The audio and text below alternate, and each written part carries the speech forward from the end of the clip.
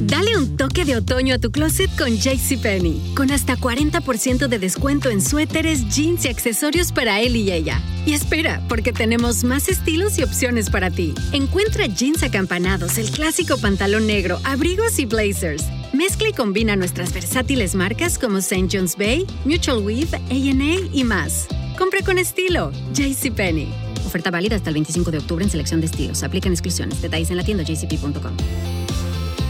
Da un po' di tempo a questa parte qui davanti abbiamo la mezza idea di accogliere i monologhi di chi ce li manda. In un futuro ci piacerebbe anche organizzarci per dei contributi video, ma quello è un pochino più complicato. Per il momento però abbiamo pensato, perché non sbirciare tra la nostra corrispondenza e vedere se c'è qualcuno che ci ha mandato qualcosa di interessante di cui parlare? Oggi parliamo di Bilancia. La ragazza che ci ha scritto ci ha chiesto di rimanere anonima e il suo era un piccolo sfogo contro queste maledette bilance che noi abbiamo risistemato sotto forma di venti, ed eccolo qui. La metto in balcone, lontana dalla mia vista, così smetterà di ossessionarmi. È quello che devo aver pensato quando ho deciso di escludere dalla mia stanza quello strumento subdolo che è la mia bilancia. Ormai non so più nemmeno quanto tempo fa. Mesi, direi. Di sicuro faceva caldo, perché nonostante fosse là fuori, capitava che alcune mattine, dopo aver giurato a me stessa che sarebbe stata l'ultima volta, sgattaiolassi fuori in biancheria intima e ci schiacciassi timidamente un piede sopra. Gravissimo errore. Ogni volta, dopo aver sfiorato prudentemente il piatto con la pianta del piede, pregavo a occhi chiusi di tornare indietro nel tempo di qualche secondo, o che la bilancia si fosse rotta grazie alle intemperie o un temporale estivo o che ne so io. Ogni volta che riaprivo gli occhi però compariva, con quell'aria ostentamente disinteressata di chi sa benissimo che può ferirti anche se non vuole ammetterlo, la manciata di cifre che raccontava il mio peso, e lo raccontava sempre male. Respiro profondo. Non era mai il numero in cui speravo. Impossibile, cazzo dai, sbuffavo tutte le volte. Deve sicuramente esserci un sassolino incastrato da qualche parte, o davvero la pioggia ha danneggiato questo stupido oggetto che ora è impallato e non funziona. Ora con calma scendo e ci risalgo sopra e andrà tutto bene. Allora scendevo, aspettavo impaziente la scomparsa della cifra che mi aveva così tanto infastidita e poi ci zompavo sopra di nuovo. E che fosse davvero un numero diverso, lo stesso di prima, comparire al secondo tentativo, indovina indovinello, non mi andava bene comunque. Avete sentito bene, può accadere con le nuove stramaledette bilance elettroniche che il numero oscilli anche se la persona che ci sale a pochi secondi di distanza sulla stessa identica superficie è la stessa. E io sono sicura che i fraudolenti condannati da Dante negli ultimi 2 gironi dell'inferno siano diretti antenati di chi le ha inventate e messe in commercio. Tra l'altro io e una mia amica avevamo la stessa bilancia, una bilancia da 13 euro di vetro nero, ed entrambe riscontravamo le imprecisioni numeriche. Se la mettevi sul parquet compariva un certo numero, che non andava bene. Se la appoggiavi sulle mattonelle del bagno, un altro numero, che comunque non era ok. Ci sono stati mesi in cui mi sentivo presa in giro da quella bilancia, eppure non ne ho mai comprata un'altra, forse perché la fallibilità di quella specifica bilancia mi permetteva di dubitare delle sue affermazioni. Se ne avessi comprata una funzionante, che cosa sarebbe successo? Che scuse avrei avuto? Chi se ne frega, non è davvero importante. Ripetevo cercando di convincermi dell'insignificanza del mio peso ad alta voce, sospirando esausta, ma la verità era che davvero mi importava. Il mio peso era la cosa più importante di tutte. Se pesavo meno di quanto mi aspettassi, la mia giornata prendeva una certa piega. Mi sentivo più integra. Pensavo comunque al mio peso, ma con ottimismo. In generale, nel mio periodo bilancia,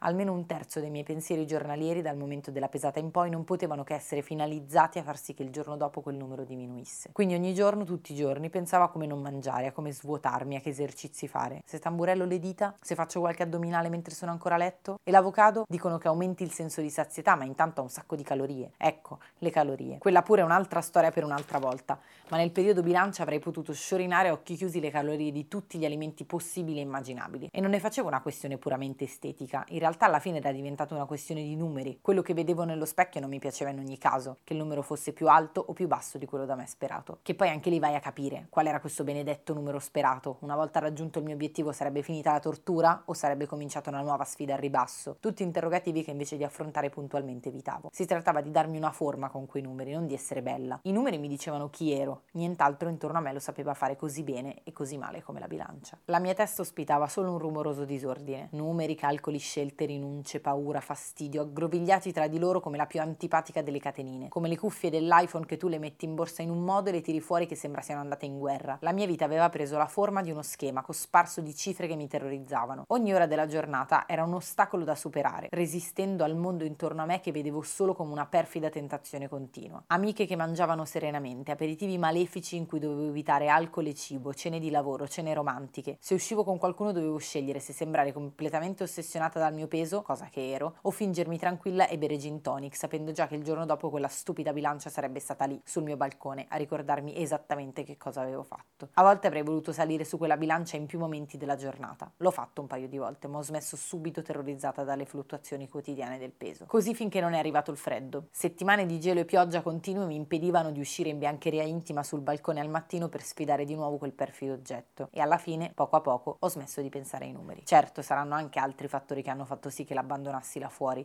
che non ne comprassi una nuova, ma in questo momento va bene così, se ne sta lì. Non ci salgo più da tempo, chissà se si è finalmente rotta o se appoggiandoci un piede sopra un giorno scoprirò che è in grado di giudicarmi ancora. Chissà se riuscirà mai a smettere di essere un mio problema. Per il momento mi piace questo limbo nel quale non sapere o sapere più o meno mi tiene lontana dalla smania di risolvere il problema. Speriamo che quest'estate sia diversa. Ci è piaciuto molto questo sfogo che è arrivato sulla nostra email. Alcuni di noi hanno empatizzato di più, altri di meno, ma crediamo comunque tutti che sia una descrizione molto precisa di un qualche cosa che molti di noi hanno sperimentato nel corso della vita. Quindi insomma, grazie per averci permesso di leggerlo qui su 20. Se anche voi avete dei temi di cui vi piacerebbe che noi parlassimo o che vi piacerebbe fossero letti ad alta voce, vi lasciamo qua sotto tutte le informazioni per entrare in contatto con noi e vi ricordiamo che un po' di tempo fa abbiamo pubblicato un approfondimento con una psicologa sui disturbi alimentari. Un sacco di abbracci a chi ci ha mandato questo testo e a chi si riconoscerà nelle sue parole.